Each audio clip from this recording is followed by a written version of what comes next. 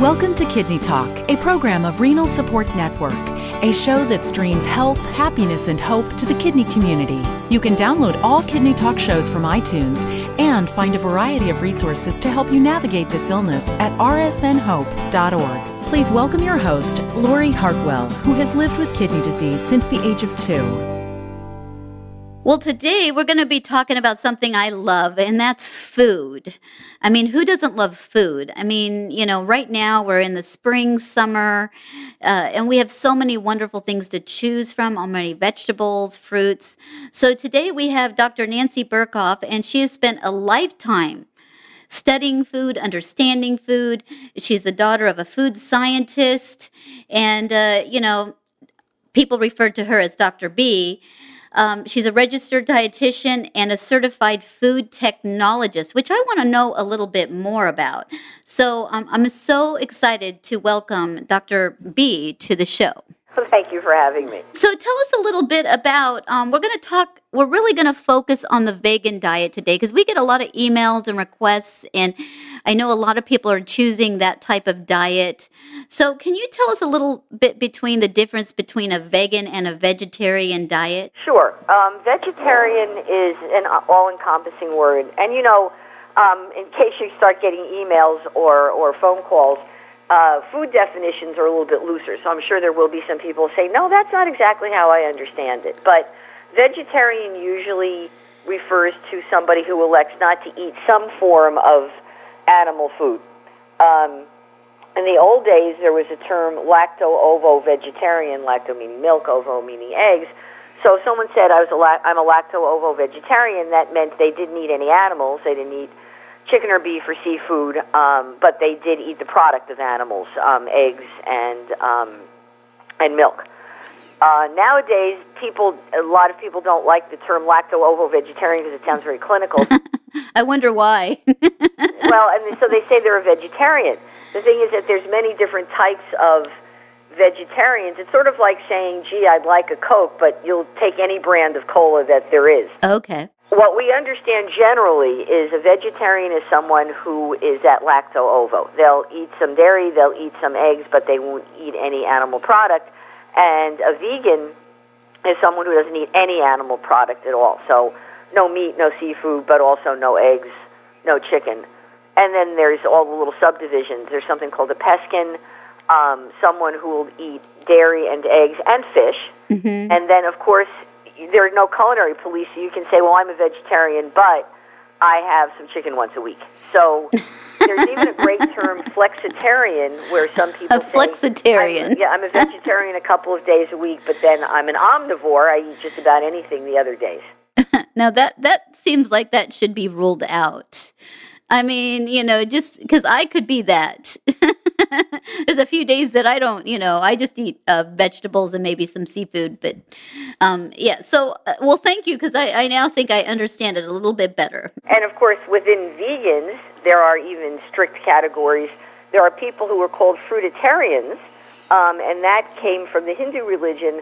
And they're vegans, no animal products, but they also would kill a plant to eat it. In other words, they're not going to pull a carrot out of the ground and eat it. They'll only eat plants that can be replenished, like an apple from a tree. Oh, okay. Well, I mean, but the carrots will rot if they're not pulled out of the ground, right? Yes, but we're not concerned about that. We're concerned about not doing it ourselves. That's sort of like an animal will die, but we're not supposed to hasten it.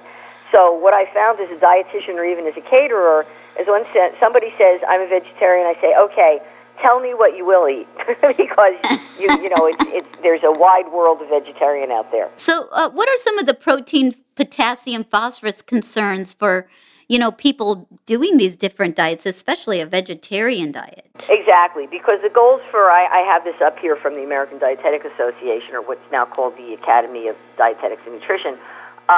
Goals for renal vegan menus are exactly the same thing as for anybody else, to get the appropriate amounts of protein, while minimizing waste products, maintaining sodium and potassium and phosphorus balance, avoiding excessive fluid, and ensuring adequate nutrition. That's the same no matter what you're calling yourself.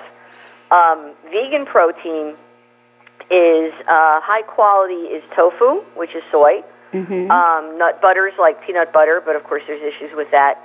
Tempeh, that's Tempeh, and that's basically a fermented tofu, which just has a little bit more texture and a little more taste, and beans. Okay. So you've got soy and nuts, and beans are probably the highest quality vegan protein for someone who's trying to have a vegan diet. When I hear beans and nuts, I think of, oh my goodness, that just can't, you can't have a lot of that when you're on dialysis. You can't, but it's always, protein's always a limiting issue. And so whether you're talking about animal protein or eggs, which of course is very high quality, or soy, you're still going to have to work with your dietitian, your nutritionist, and find out what the level of protein is for you to take on a daily basis. What I will tell you is that it's pretty important to be very, very alert about soy meats. Like people will say, well, instead of having a hamburger or a turkey burger, I'll have a soy burger. A lot of these synthesized soy products are very, very high in sodium and phosphorus and potassium. So those are definitely don'ts. Right. No, because, they put all kinds of ingredients in it. Because when I've cooked like tofu or something, it looks like it was produced out of a sausage maker. So you could add anything. It all depends. Tofu is, if you want to think about it this way, is nothing more than soy cheese. Tofu is nothing more than soy milk that's been coagulated just like you would make cottage cheese or cheddar cheese or whatever. So we're okay with just good old-fashioned tofu, and you can buy that in different textures. You can get silken tofu, and that can be beaten into something just like milk or cream. You can get extra firm tofu, and that can be grilled just like meat. And that is pretty equivalent to having chicken or beef. Yeah, but you're right. When you start getting into, I think they have something called soy ground round, where it looks like it's ground beef, but it's made out of soy products, then it is. It's full of sodium and other things that we just really want to avoid. And soy, and this is for my general education, they just ground soybeans up? Well, soy looks like green peanuts, if you will. In fact, if I steamed off some fresh soybeans, you might think they were baby lima beans. Okay. Soy in its natural state just looks like any kind of bean. If you dry it, it actually looks like and tastes like roasted peanuts. Tofu, which is solid soy, if you will, is soy milk, which they take it by grinding it up and extracting it. Tofu is nothing more than soy milk with a little bit of a coagulant like calcium in there. So I've just went to the store and I bought all this different tofu and soy and some of the other things you mentioned. What are some different ways that you can cook it? Well, again, I'm going to go with just basic tofu because tofu, I can look at the label and it's usually going to have soy, water, and whatever they use to make it solid, like a coagulant, like a calcium. So even though it's cooking from scratch, I would rather just use good old-fashioned tofu because there's something called TVP, texturized vegetable protein, which is soy meat. And then you know what Hamburger Helper looks like? It looks like those sort of wires almost. I was trying to forget it. I had it a lot as a child. That's usually most people's exposure to soy because Hamburger Helper is an extruded soy product. Okay. It also has lots of sodium and potassium and other stuff we don't want in there. So if I went to the store and I bought extra firm tofu, not flavored, not a burger, just a block of it, it's pretty bland. And that's why people get turned off because they say, oh, yeah, I tried tofu once and it doesn't taste like anything. Well, that's the good news. It's sort of like chicken. You can take extra firm tofu and you can do what you would do with chicken, you could do with extra firm tofu. You can marinate it, you can grill it, you can barbecue it. It won't look the same, but it will hold up exactly the same. But a lot of people are turned off by tofu because they say, well, it doesn't taste like anything, and that's true. That's sort of like plain milk or plain white bread or plain chicken. You don't just put that on the plate and eat it. You do something with it. So if you buy extra firm tofu, you can put it on the grill. You can put it on the barbecue. And just put some barbecue sauce on it or season it with like Mrs. Dash or something like that. Or Exactly. Take any of your chicken or pork or veal recipes and instead use the extra firm tofu, and you'll get a really good result. And a lot of times people won't even know that they're eating tofu depending on what kind of sauce you put on it or if you stir fry it or that sort of thing. You can marinate tofu, depending on your sodium level, on diluted low-sodium soy sauce and throw that in the wok or put it in a saute pan with veggies and everything else and mushrooms, and people won't know that they're not eating meat. If you like a smoothie, you can use silken tofu, which is just a very, very, very soft method. You can actually make cheesecake and cream pies out of silken tofu. Okay. Yeah, because it is. I mean, I have tasted it where I would agree with you. It's like, this tastes like kind of like I'm just chewing wet cardboard. Again, what I would say to people is, you're absolutely right. Nobody gives you just a plain glass of milk and says, here, enjoy this. This is so tasty and interesting. Or nobody gives you a piece of white bread and says, here's your lunch. So don't do that with tofu either. The good news about tofu is that it'll take on the flavor of anything that you would give it. Now, when you're buying vegetarian products, what do we need to look for on the food label? Because sometimes things are hidden in it. You need to do the same label reading you would for any other prepared product, like if you were buying a frozen pizza, or a frozen lean cuisine. You look at the salt, you look at the potassium, you look at the amount of protein in each container, that sort of thing. And so, for example, a glass of soy milk has about 10 grams of protein. That's 8 ounces. Okay. A soy burger, if you can find one that doesn't have a lot of additives, could have about 10 grams of protein. And 4 ounces of firm tofu has about 10 grams of protein. So the protein's going to be about the same. What you have to look at if you're buying ready-to-eat soy products, they have soy cheeses, they have soy fake meats, they have soy TV dinners. You would look exactly the same way you would look for any other meal. You'd look to see, okay, how much sodium is in here, how much protein's in here, and then, of course, how much fat, that sort of thing. And I know one of the things that's popular is different types of yogurts and cream cheese. So I guess the cream cheese would depend if you're one of those types of vegetarians, you said, because that's from an animal product. But the soy is not from an animal product. Well, there are dairy cream cheeses made from dairy cow milk, and then you would be looking at that for protein and sodium and potassium. And there are soy cream cheeses, and soy cream cheese, soy yogurt I've seen, soy sour cream, and that's made from soy milk. So again, you would look at the same thing per serving, how much protein, how much sodium, how much potassium. Well, the people listening to this show are either, on dialysis or they're after they've, received a transplant.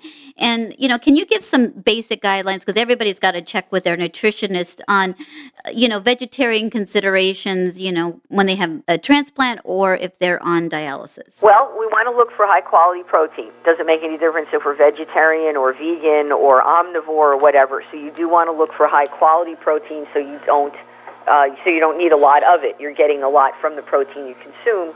High-quality vegan protein is considered to be tofu, once again, nut butters, tempeh, and beans. If you're lacto-ovo-vegetarian, obviously egg protein, and then lower-fat dairy proteins. I'm going through some of my information here. I just wanted to give you a little information about potassium. So we know that a common suggestion for fruits and vegetables are usually about half a cup of fresh, frozen, or canned. And the potassium should not impact whether you're eating omnivore or vegetarian. You want to be careful about eating things like dark green vegetables and beets and some of the dried fruit, because that's very, very high in potassium. I'm trying to see if there's any foods that are vegan that are specifically higher in potassium. No, because tomato products are a little higher in potassium, raisins, potatoes. So if you're following a vegetarian or a vegan, either pre-dialysis or post-transplant, you would still be looking to see the higher potassium foods, and it doesn't really impact the vegetarian quite so much. I guess the big issue is that you might tend to eat more fruits or vegetables if you're vegan. So that's when then you have to really take that into consideration. Exactly. Where you might be able to have 2 eggs, you might only have a tablespoon of peanut butter, that sort of thing. One thing we do have to think about, though, is phosphorus. And right. Soy is relatively high in phosphorus. So what a general recommendation for someone who's following a kidney diet is 1 cup, no more than 1 cup of soy milk for a serving, soy cream cheese is 2 ounces, which actually is a lot. That's about 4 tablespoons. Then soy yogurt, about 6 ounces.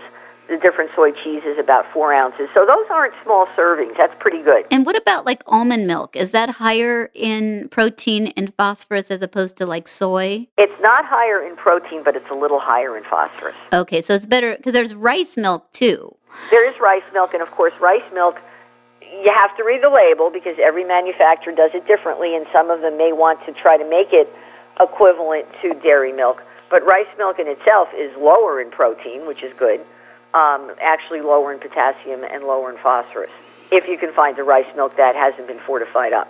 With the word fortified, and I'm trying to understand, or process, you got to really be careful because you can get a lot of extra sodium with those products. It all depends on the company, and it also depends on USDA. For example, manufacturers are required to put back what they take out to a certain extent, so the manufacturers can't avoid that. For example, in a good way, when rice is processed, a lot of the B vitamins are taken out, so the rice is fortified with the B vitamins. Basically, it's put back, and that's a good thing. Unfortunately, sometimes we have to put back things that we would prefer not to see in there. So, yeah, you have to be a label reader because every brand is different, and you really have to pay attention to the serving sizes because you'll look at something and say, oh, look at this almond milk. Boy, I can have 8 ounces of it, and it's really low in phosphorus, but you're thinking 8 ounces and they're thinking 12 ounces. So you have to remember that serving sizes are not standardized. I know that's one thing I think Michelle Obama's been trying to get like a serving size standard because it's very confusing. You see something and it's like a muffin and it says 1 serving and it's 120 calories, but that actual muffin has 4 servings. Exactly. I always love that. You get a little bag of chips and you think, okay, there's 5 chips in here and you find out it's 3 servings. I think it's going to be kind of difficult, though. It's very hard to standardize food. It just really is. We have to be so educated, and I've been reading labels because of the fact that when I buy I've been learning about protein bars. And, understanding the labels and the first ingredient, they can be soy-based, whey-based, or calcium-based. And can you explain the difference between that? Well, whey is a component of milk. So if you're drinking milk, you're getting whey. But Okay. If you're eating whey, you're not getting all the components of milk.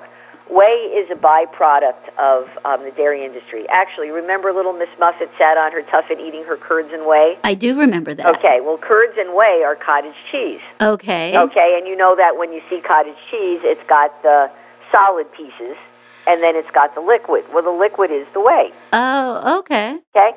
So you can imagine there's a lot of extra whey around because if you make solid cheese, like, say, cheddar cheese, if you do a lot of things, you're squeezing the whey out. So this liquid is available. Now, it's got a certain amount of protein in it. It's got good cooking qualities. So what will happen is I'm a dairy manufacturer.